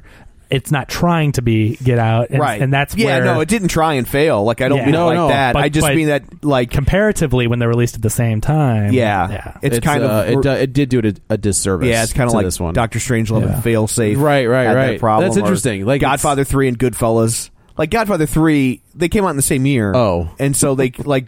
I think Godfather 3 had the disservice of being not one of the best movies of all time. Yeah. Like 1 and 2 were. Sure. But then also it came out around the same time as Goodfellas. So here's another gangster movie. Right. That's kind of like, no, this is how we make gangster movies now. What a weird. You know what though? Like, so that's your memory because you're older than us though. But like, I found Goodfellas and Godfather 3 at completely different times and way after theatrical release. And I think Godfather 3 is terrible. When you get to the like I said on that post, when you get to the incest angle and you're just like, what? I just hate that movie. What is happening? So I'm not comparing the two or like going to one or the other as a theater goer. I just think 3's so bad. Well, I think what year was that? 80? 90? Yeah. So, I mean, you don't have the internet. So you're just like, oh man, Godfather 3 or Goodfellas? Like, those are... You don't know what Godfather 3 is until you see it. You're just like, wait, it's Sonny's bastard child and he's trying to hook up with Michael's daughter? Well, you know what? I always make this comparison that Rocky 5 is Godfather 3. It's like the same... I'll watch Godfather 3 before I watch Rocky 5. But they're the same angle. It's like, it's not about the people you want. It's the new guy coming in, trying to take over. Like, it's the same story, I see. And so I think it's the Rocky 5 of that franchise, Okay. But yeah, as somebody who was alive then, Goodfellas opened in September, Godfather 3 opened in December. Oh, well, good Lord. And so to have just seen Goodfellas and then go to see Godfather 3, you were just like, Yeah. This is what they're doing. Yeah. Okay. That's why they say timing is everything, right? Well, even back then, apparently, yeah. But yeah, that's it. This was a lot of fun. I had a good time at it. I was like I said, it's once it starts up, it never lets down, and I thoroughly, from beginning to end, just enjoyed it. It's like check your mind, and again, it is smarter than your average. Just it's not just a torture porn or anything like that. Yeah, totally. But still, like, just have fun with it. You're not trying to make that social statement in the same way that Get Out was, but you just enjoy it. It's got the humor. It is. If you liked Cabin in the Woods by Drew Goddard and Joss Whedon, I think this will be right up your alley. Yeah. And Cabin in the Woods was great. I loved that movie. And Tom, you're not a horror guy, and you enjoyed it. No, I'm not a horror guy, and I did enjoy it. So Like, I think this has a broader reach. What's that? Did you see Cabin in the Woods? Yes, I thought that was man. amazing. Yeah. Loved it. Okay, all right. I loved Cabin. I didn't know where that was going to go. Yeah, no, I loved Cabin in the Woods. Yeah. I thought that was brilliant. But you're right, like that would be a great two pack, you know, or a double feature. Well, if you want to add a third, we can segue into a video recovery. I can pick one up. Did Dan send something up he from did the salt not, mines? but I have. I have one that I think fits in, but it's kind of a sci-fi version of what we just witnessed, and it came out in when did it come out? Let me cheat and look. Event Horizon. I think it came out in 1973. 1997. Oh, I was a little off. Yeah, but it's called Cube. Oh my god! Yeah, Cube. And this movie in a lot of ways reminded me of Cube. Obviously, this movie has a much larger cast, so you can get more killings because Cube is more about messing with your head, where this is more about it plays up more of the violence. Messing with their heads. We've all three seen a video recovery. Yeah, you know, Dan will pick something obscure, and we're like, what? What are you talking about? Maybe Tom will know because he's older. But like me and Joe were like, he's like, this is only available in parts on Vimeo. Cube's great. That's when they're like crawling through all these weird like vents into different cubes, and they're trying to kill them. Yeah, like these people just wake up in this giant cube, and every 20 minutes or so, it rearranges. And like there's all these different people that have these different skill sets that have to work together. And then if is this the D'Onofrio one? No, it's the Cell. Okay. I don't think there's anybody that's a name in this movie, but the Cell's directed. The guy that did the Cell did The Fall, and he did. He didn't do that Jennifer Lopez movie, did he? I kept thinking as Jennifer Lopez. The Boy Next Door? I think so. I think he did. I think Jennifer Lopez... What's his name? He has like one name. Tarzan? I don't know. Tarzan? The Cell. Who's the guy that did The Cell? I'm sorry. I know we're tangenting as we tend to do, but... McG. Oh. No. What a Cher. guy that is. Cher. Liberace. Keep going, you might get it here. Jesus. Okay, he has two names, but he goes by Tarsum. Okay, his first name's Tarsum. So we did an episode on one of this guy's movies. So your one name guy has two names. Yeah. Well, but they usually just go. I find a flaw, Kevin. I think that he doesn't he's not listed on IMDb as this, but in his movies, I think goes by one name. Quentin Tarantino. you know Ridley Scott. When he directs a movie, not on his IMDb, I'm pretty sure it says directed by Tarsum. Like he goes by one name in the movies, but he's listed Martin Scorsese. Shut the hell up. Go watch his movies. Directed by Tarsum. No, don't go watch The Boy Next Door. Well, yeah, don't watch it. But Cube. But Cube is it's a lot of fun. Have you guys ever seen the other ones? I have not. They've made two more. There's three of them. From what I understand, 2's really bad, and 3's kind of a return to form. Oh, really? But, kind of like Phantasm. Sure, if you say so. I think after I saw the original Cube on VHS, of course, this is back in the era of VHS, but I think I went and sought out the other two, and I just can't even remember them. I remember one being so good. Cube, I think they do something with a 3 because it's a Of course cube. they do. Yeah. The E is a 3 or whatever. Is a 3. Yeah. That's why that well, works. then it's not cubed. The 3 would need to be that's up in true. the corner. That's a good point. That's a good point. Yeah. That doesn't make any sense. Good call. Yeah. Good pull with Cube. Well, thank you. Yeah. But then I saw on their Wikipedia page that they are currently Lionsgate is trying to do a remake. It's funny. I was just going back to that Silence of the Lambs thing. Mm-hmm. I feel like that is prime. Not for us because I think it would be awful, but the last installment would be entirely on Rascals. Yeah, the whole thing. Rascals and Segways. But it's Will Graham and Clarice. Oh wait, I was thinking of Fast and Furious. Oh yeah, right. No, it'd be Will Graham and Clarice teaming up to go after Lecter, and that would be. Does he make it out of Hannibal? I think so. He gets away. I think so. Yeah. He so cuts his head what's open. the last movie? Hannibal. So the Hannibal is Hannibal is chronologically. Latest. The way chronologically the way they made them is. No, I think I'm he sorry, I didn't chronologically mean, from a storytelling standpoint. Hannibal's it. Hannibal's the last Hannibal's one. the last one. Yeah. Okay. And Red Dragon's a prequel to Silence of the Lambs. Red Dragon is how he gets. Yes. I always feel whenever I saw Hannibal in the video store, I always felt bad for like that one lonely Mark Twain fan who's like, I love Hannibal. Oh, I want to rent Hannibal. Wait a minute, why is he eating Ray Liotta's brain? This is going to be great. But yeah, like I feel What a like delight. whoever owns the rights to that in this era of reboots and sequels is we're gonna get a Clarice and Will Graham team up movie, Avengers style, with a new Jack Craw. What's that guy's name? New Jack City, not New Jack City. Who's the boss? Tony Danza, but the guy Jack. Judith Light? No, Judith Light. Alyssa Milano? She was not the boss. She could have been the boss. Ally McBeal? She could be my boss. No, Jack Crawford. The guy who is never the same actor in anything. Like, the guy that played... Like, the character Jack Crawford is Clarice's boss, right? So in Silence of the Lambs, it's Scott Glenn. In Red Dragon, he's it's Howard Cosell. He's like Harvey Rusty Keitel. Griswold. Yeah, right. Yeah. And then in Hannibal, the TV show, it's Lawrence Fishburne, and I don't even think he's in the movie Hannibal. Like, the character's not even in the movie. That's Larry Fishburne. Thank Sorry, you, Larry Cowboy Fishburne, or Cowboy Curtis. You can, So Go ahead. Sorry, I mean, I would like to do one more tangent real quick. Please, please. Isn't the kid? It was in the original Vacation. Was the guy from Big Bang Theory, John Galecki? No, he was in Christmas Vacation. The original, Christmas. the original kid was Anthony Michael Hall. Anthony Michael Hall. Yeah. I knew there was. And then I'm almost positive it's Ethan Embry and Juliette Lewis is the daughter in Christmas Vacation. Okay. Right. So like some big names came out of. I mean, people that have done well came out of. Chevy Chase. Well, no. Beverly D'Angelo. No. As Don Amici. As Rusty. Oh yeah. I think Ethan Embry was the. Really? Oh, and freaking Andy from The Office. Well, that's in the. He's still Rusty. Oh, yeah. He's Rusty in the new one. We were thinking like kids that grew up to be successful. Yeah. So anyway, that's it for this episode. I guess let's go around the table and everybody can say where to find them. This is Joe. You can follow me on the Twitter at JoeyButts, BUTTS21. This is Kevin. Follow me on Twitter at KevinRBrackett and read the reviews and interviews at ReviewSTL.com. And this is Tom. You can follow me on Twitter at Roger Kubert or on Facebook at Facebook.com/Tom O'Keefe. Don't forget, if you would like to continue the conversation online, we will be there waiting for you at Facebook.com/Real Spoilers or on Twitter at Real Spoilers or just on the good old-fashioned internet, RealSpoilers.com or DirtyPirateHookers.com. Either one gets you there. There you go. But one's more fun to type. But you'll have to explain. And to trick people with your browser history because they see it and you're like, haha, wait, go to it. You got that wife that likes to snoop and she's like, Dirty Pirate Hookers. I call you.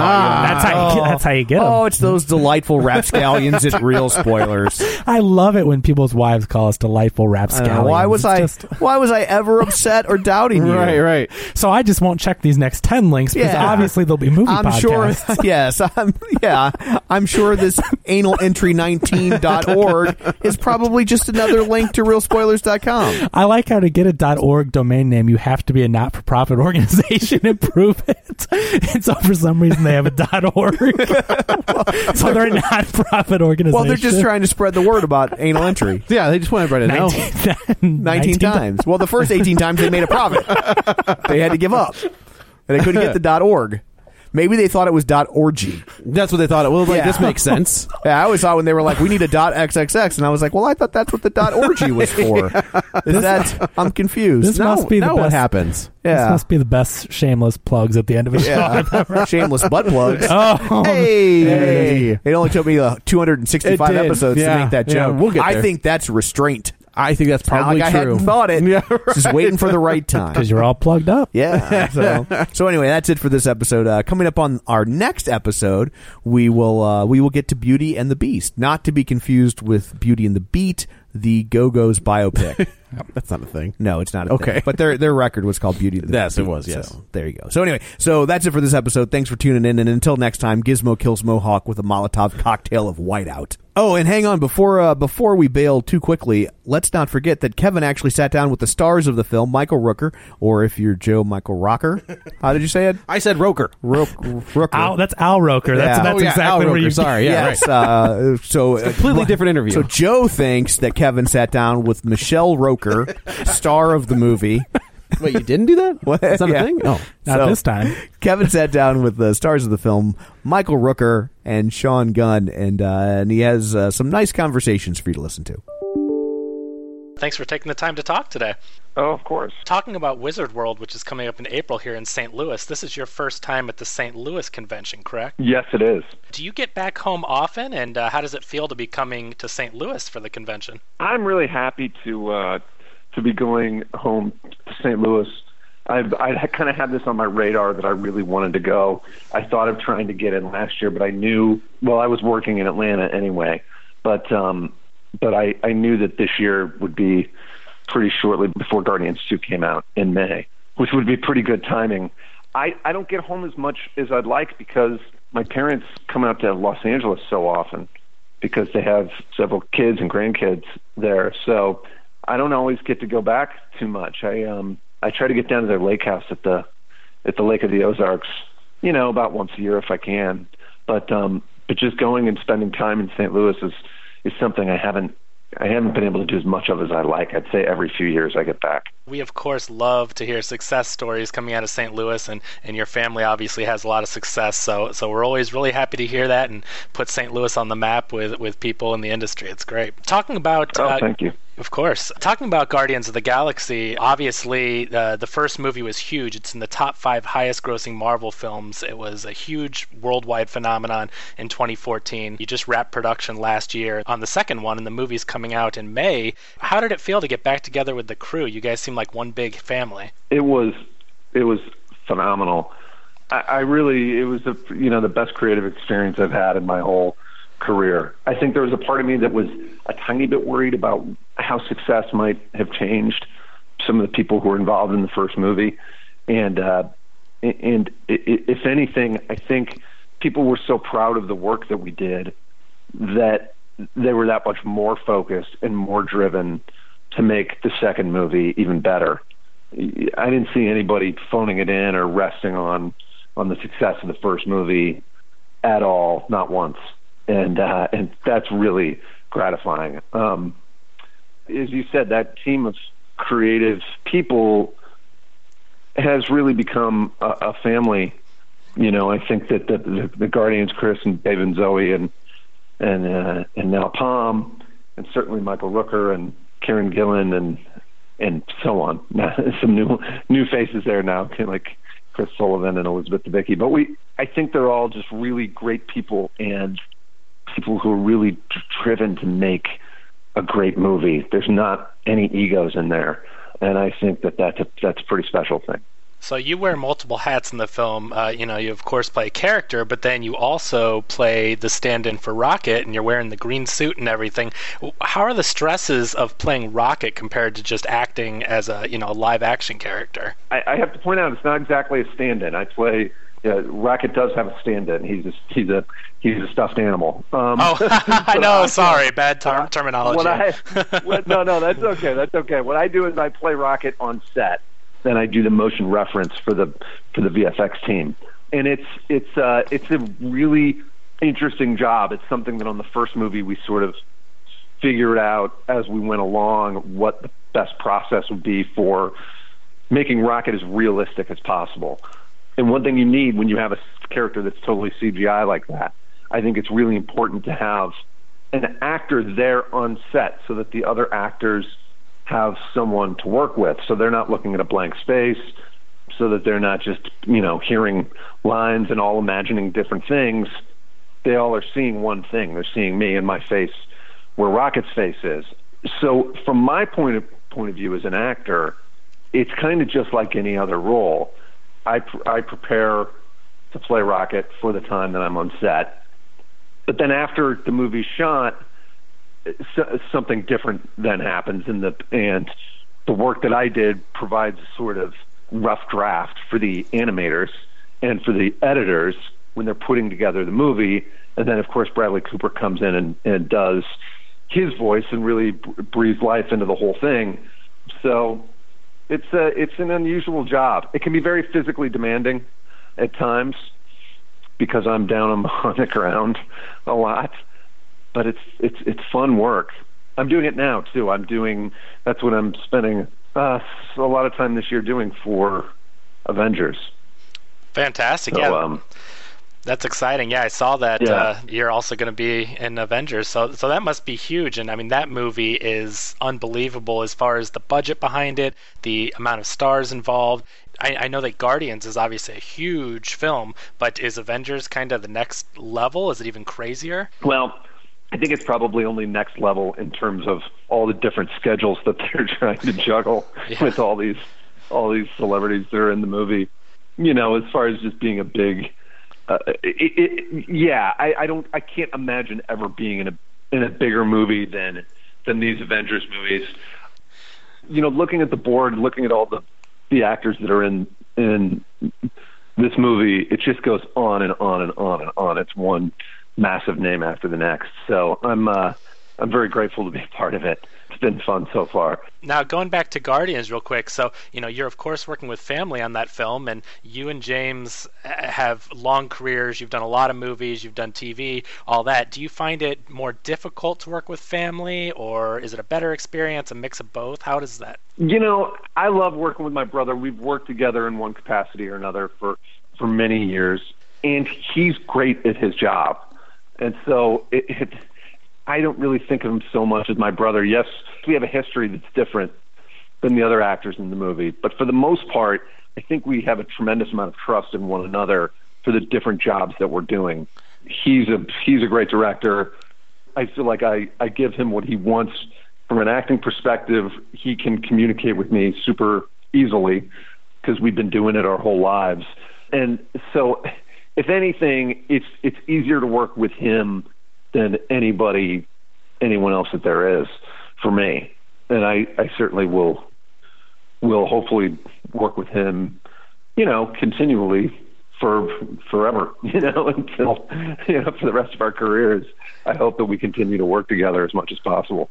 Speaking of working together, so you've got another movie coming out, The Belko Experiment. I think James said this came to him in a dream. Is that right? Yeah, that's right. That's what he told me. And then he had it just, it came to him in a dream, and he wrote it, and I think he had the script tucked away for a little while. He just sort of put it aside and didn't think about it. But when he had a little window to produce something in between the two Guardians movies, things came together so that we were actually able to go. We were down in Bogota, Colombia for 6 weeks. It was another just really awesome experience. Obviously, it's a much smaller movie, but the cast of actors in it is just outstanding. It's just this great list of a lot of great theater actors and people who have just been around for forever. Really, people who really care about the craft, and that was really fun. And a fun group of people too. We were kind of, you know, we're making this really intense movie with a lot of blood and a lot of killing, and just having a ball. When we weren't shooting, we were all hanging out together in Colombia. It was a lot of fun. I love seeing these movies in the genre that are original, and I'm sure you know, it seems like you and your brother are huge fans of the genre, and so I'm sure this is great to be a part of something like this. Yeah, absolutely. I can't wait for an audience to see it. Yeah. So speaking of co-stars, Michael Rooker is going to be at St. Louis Wizard World as well, and it looks like you guys have a lot of fun not only on set, but I saw the Facebook Live video of you at the Stan Lee roast, and you were kind of going undercover, taping some of that. Yeah, Rooker's always a handful. He and I now we've done, gosh, how many movies have we done together now? At least 4, and we've been friends a long time. But Rooker can be a little bit like a wild animal sometimes. Do you guys? He's a little hard to corral. Did you get into any trouble on the Guardians 2 set? I don't ever get into trouble. I'm good, but he gets into trouble all the time. He's, pulling his pants down at inopportune moments and things like that. He's always causing trouble, Rooker. Him and Jason Mewes did a panel at a Wizard World last year in St. Louis. It was absolutely hilarious. He's such a great entertainer. And do you guys have anything planned yet about talking on stage? We do. Every convention that we do together, we generally tend to do one. So yeah, and particularly since I know Guardians will be coming out just around the corner from the convention, that I'm sure we'll do a panel.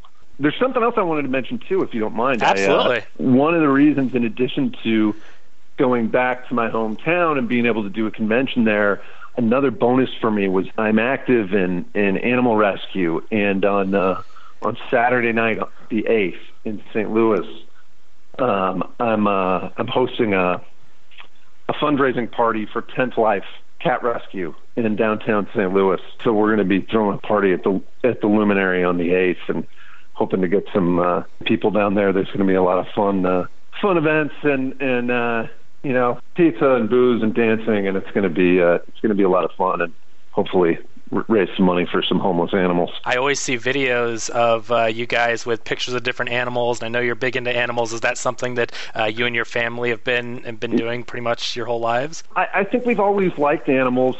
James and I, in particular, I think really love animals and try to get involved where we can. I don't know where that particular desire came from, but I know that I've always, particularly as an adult, I felt that I have an affinity towards cats, and I understand them very well. And I think it's always a shame how many homeless cats are put down and are living on the streets. And so any little help that we can give is always is important to me. That's awesome. Well, you're gathering quite the fan following. You've got not only the Marvel stuff, you've got the Gilmore Girls stuff. It must be neat to be in all these different subsets of these fans. Yeah, it really is. It's in a lot of ways, it comes down to great storytelling and great writing first. I think always and so the fact that I've been able to work with creators like my brother on Guardians and Amy Sherman Palladino on Gilmore Girls, they're such great writers and such great storytellers that's what I'm sort of most grateful for. If I can work with writers that are half that good for the rest of my career, I'll be happy, because it's hard to find really really great writing sometimes. In Guardians Volume 2, does Kraglin have an expanded role, or how is his role different from the first Guardians? Yeah, Kraglin has. I haven't seen the movie yet, so I don't know what all is in there. But I do know, I can say that Kraglin does have an expanded role. The movie takes place just a couple of months after the first movie ends, and the Ravagers are kind of wondering why Yondu hasn't gone hard after Peter Quill to get him back for double crossing him at the end of the movie, and so the Ravagers are starting to get a little anxious and talk about mutiny, and Kraglin is sort of caught up in the middle of that. But I have a lot more to do. It was nice. Do you have a favorite film of all time? I do have a favorite film of all time. It's a very small, low-budget Robert Altman movie from the early 70s. Called California Split, with Elliot Gould and George Segal, and I love it for many, many reasons. Well, Sean, thank you so much for taking the time. I'll let you go, but we'll see you in April, and excited to have you back home. Excellent. I'm really looking forward to it. Hey, Kevin. Hey, Michael. I appreciate you taking the time to talk, and let's get right into it here. You were at St. Louis Wizard World Comic-Con a couple of years ago. I saw your panel with Jason Mewes, and it looks like you guys just have a blast doing this stuff. Is that the one where I rode him like a pony? Yeah, you were doing all sorts of stuff, man. It was hilarious. Oh, my God, what a dork. We were two complete idiots up there. It was so much fun. Oh, my God. We had a blast. An absolute blast, yeah. As a matter of fact, not to interrupt you, but I'm going to interrupt you anyway. I think that's actually the convention that I revealed unexpectedly James Gunn's personal phone number. No, at the St. Louis Wizard World? Is that the St. Yeah, wasn't the St. Louis Wizard World? And he wasn't at home, and his pickup picked it up, and he said, "Hi, you have reached blah, blah, blah, blah, blah, blah number." That was a couple of years ago, but I think you're 100% correct. That was the one, and he had to change his number. Oh, no. Oh, yeah. There you have it. We never know what's going to occur. That's awesome. And that was the one that he called me up and he said, "Dude, you just gave my number." I said, "I didn't give your number out. Your answering machine gave your number out." "Don't blame me. You should answer my calls when I call you." From now on, he always answers my calls. He's always afraid. Oh, my God, I better answer the call. Oh, my gosh, that's awesome. Yeah. Speaking of having fun, I see the videos you post online. I saw that you were at the Stan Lee roast, and you were there with Sean Gunn, and you guys were kind of doing some incognito, behind-the-scenes Facebook Live stuff. Oh, yeah. Well, I actually talked to Sean last week, and I asked him if you guys got in any trouble on the set of Guardians, and he says that he's the good one and that you're the troublemaker. What do you think about that? Depends on what perspective you're looking from. You know, if you're Sean Gunn, everything you do is good, but obviously that's not true. I'm the good one. He's the bad one. He's the undercover bad guy. He's the nice, you know, good cop, bad cop. Yeah. The bad cops are usually the nice guys. So they get to play the opposites.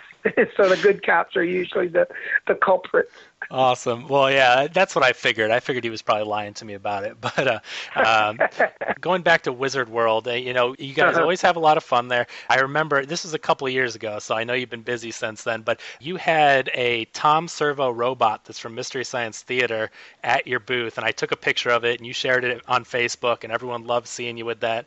You know, there's always stuff like that, interacting with the fans, stuff you don't expect, meeting people, learning new things. What are some of your favorite parts about doing these shows? Oh, when the Star Wars robots come up to me and we have a conversation. You know, the little short one, the little R2D2. There's R2D2, and then there's C-3PO. I never see him, but I always see R2D2. Yeah, guy. He comes up all the time.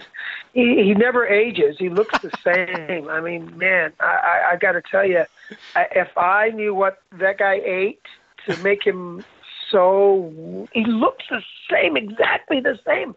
You know, you watch the movie today, and he looks exactly the same. Crazy, huh? I don't know how that works. I know, it's nuts.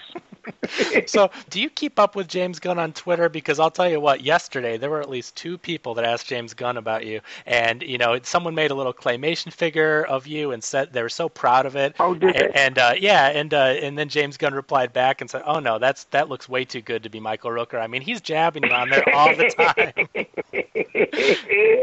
You know what? I got to go onto his Twitter because I hear he does that a lot. I'm going to have to get back at him somehow. You've got to, but somehow.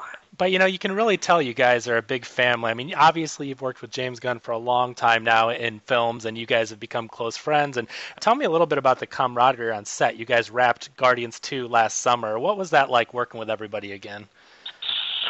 So lovely and sweet and abusive. It's horrible. It's horrible. He treats me mean, and for some reason I laugh. I like it, you know. He's such a, you know what? In all seriousness, he's a great guy to work with and work for. You know, as the director and producers, you know, that I've been on this project. So he's a great boss. He lets me basically. I don't know if he lets me do what I want to do. He just allows me to go and do what I want to do, and he fixes it in the editing room, for goodness sake, you know. Because I mean, there's no telling what's going to come out of my mouth, you know, even with scripted materials. So we have a blast no matter what. Let me ask you this, because I asked Sean Gunn, I said, did you guys get into trouble at all on the Guardian set? And that's when he said, well, I'm the good one. I never do anything bad. It's Rooker. So let me ask you, do you have any fun stories from this last film or anything crazy, any pranks you guys pulled? Guardians Volume 2, there's no pranking at all. I mean, we're totally dead serious in that project. Honest. I mean, I wouldn't lie to you. Yeah. No, not at all. I would never tell a fib. I'm sure nothing goes on the set at all, huh? Nothing goes on. Nothing at all goes on the set. No, not at all. All right. Well, I'll leave it at that then. I'm trying to get something out of you guys, but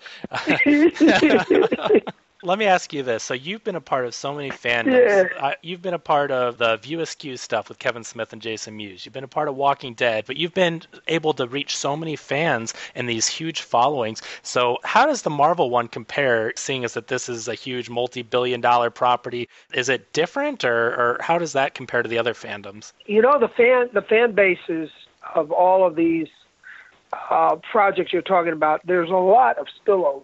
So Sure. The Walking Dead people are big Guardians fans, and vice versa, and Mallrats. I mean, all of these projects sort of have the same sci-fi, action-oriented kind of fan base. You know, when you're doing a movie, you're always thinking of your what your demographics going to be, right? Sure. I think Guardians of the Galaxy, their demographics blew everyone out of the water. I mean, small 2-year-olds were watching it and digging it, and the 92-year-olds were. Right. So, and everyone in between.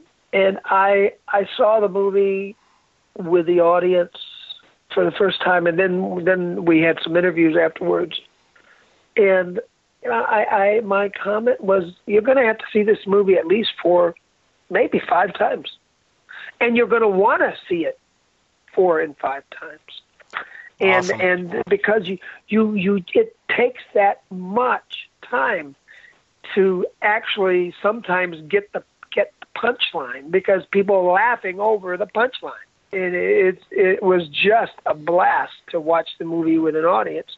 And the same thing with Kevin's movies and The Walking Dead. There are some humorous moments, but you know, but the fans are all. I mean, they're interlocking. You know, Yeah. I like that a lot. Talking about another project you have, the Belko experiment.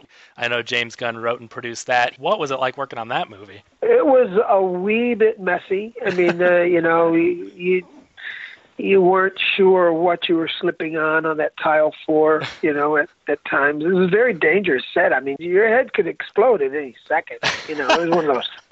We were in Colombia, and it was a beautiful, I mean, it was the best food I'd ever eaten in such a long time. I'm a big foodie. I crave going and finding new restaurants and experiencing the international language, which is, I think, our differences make up so much of why I love going and visiting other places and other restaurants and experiencing the cuisine. So yeah, and that was a beautiful thing. But down there, I mean, we were stuck in that office, and yeah, it got a little messy at times. Have you been able to see the film yet at a screening? Yeah, I saw it. Would you say is it horror? Is it comedy? A little bit of both? What's the tone of the movie? You know what? He does a lot of that. You know, we did it in Slither. Yeah. I did a movie called Slither, and it was a horror movie, and it had a big dose of comedy. And it was really, you know what? It wasn't even a horror movie. I thought it was an odd kind of 3-way love affair comedy that was a bit violent, and you know, it had worms and stuff and crazy alien creatures. It was a very, you know, all of his movies end up having that sardonic humor thing play a role in the whole makeup of the movie. Yeah. Whether it's action or horror or whatever, the comedy is always. The comedy is based on the not yuck.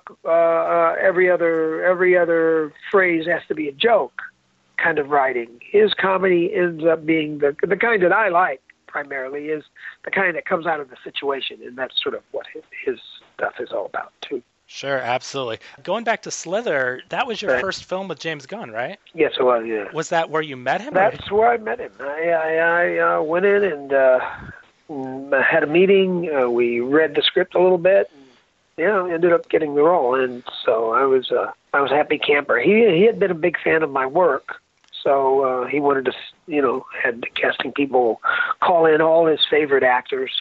And so I ended up getting a holler and went in and said hi. I know that it would be hard to pick just one, but do you have a personal favorite role of yours or a project that you loved working on? It is. It is almost impossible to pick just one. Sure. But boy, oh boy, I've been having such a great time on the Guardians series here, the James Gunn Guardians of the Galaxy. First one, we just finished the second one. It's going to be out in May 5th. And that'll be out really soon. The Belko experiment is also a James Gunn thing. So I'm excited for both of those. And I did another project. It's about the birthing of jazz. It's been so long now. It's been about 2 years. So I'm hoping this little project is going to come out fairly soon. Sure, that's Bolden with Ian McShane. Yeah, Bolden. That should be coming out sometime soon as well. So. Head over to Hulu this March, where our new shows and movies will keep you streaming all month long. Catch the award-winning movie Poor Things, starring Emma Stone, Mark Ruffalo, and Willem Dafoe. Check out the new documentary, Freaknik, The Wildest Party Never Told, about the iconic Atlanta street party. And don't miss FX's Shogun, a reimagining of the epic tale, starring Anna Sawai. So, what are you waiting for? Go stream something new on Hulu.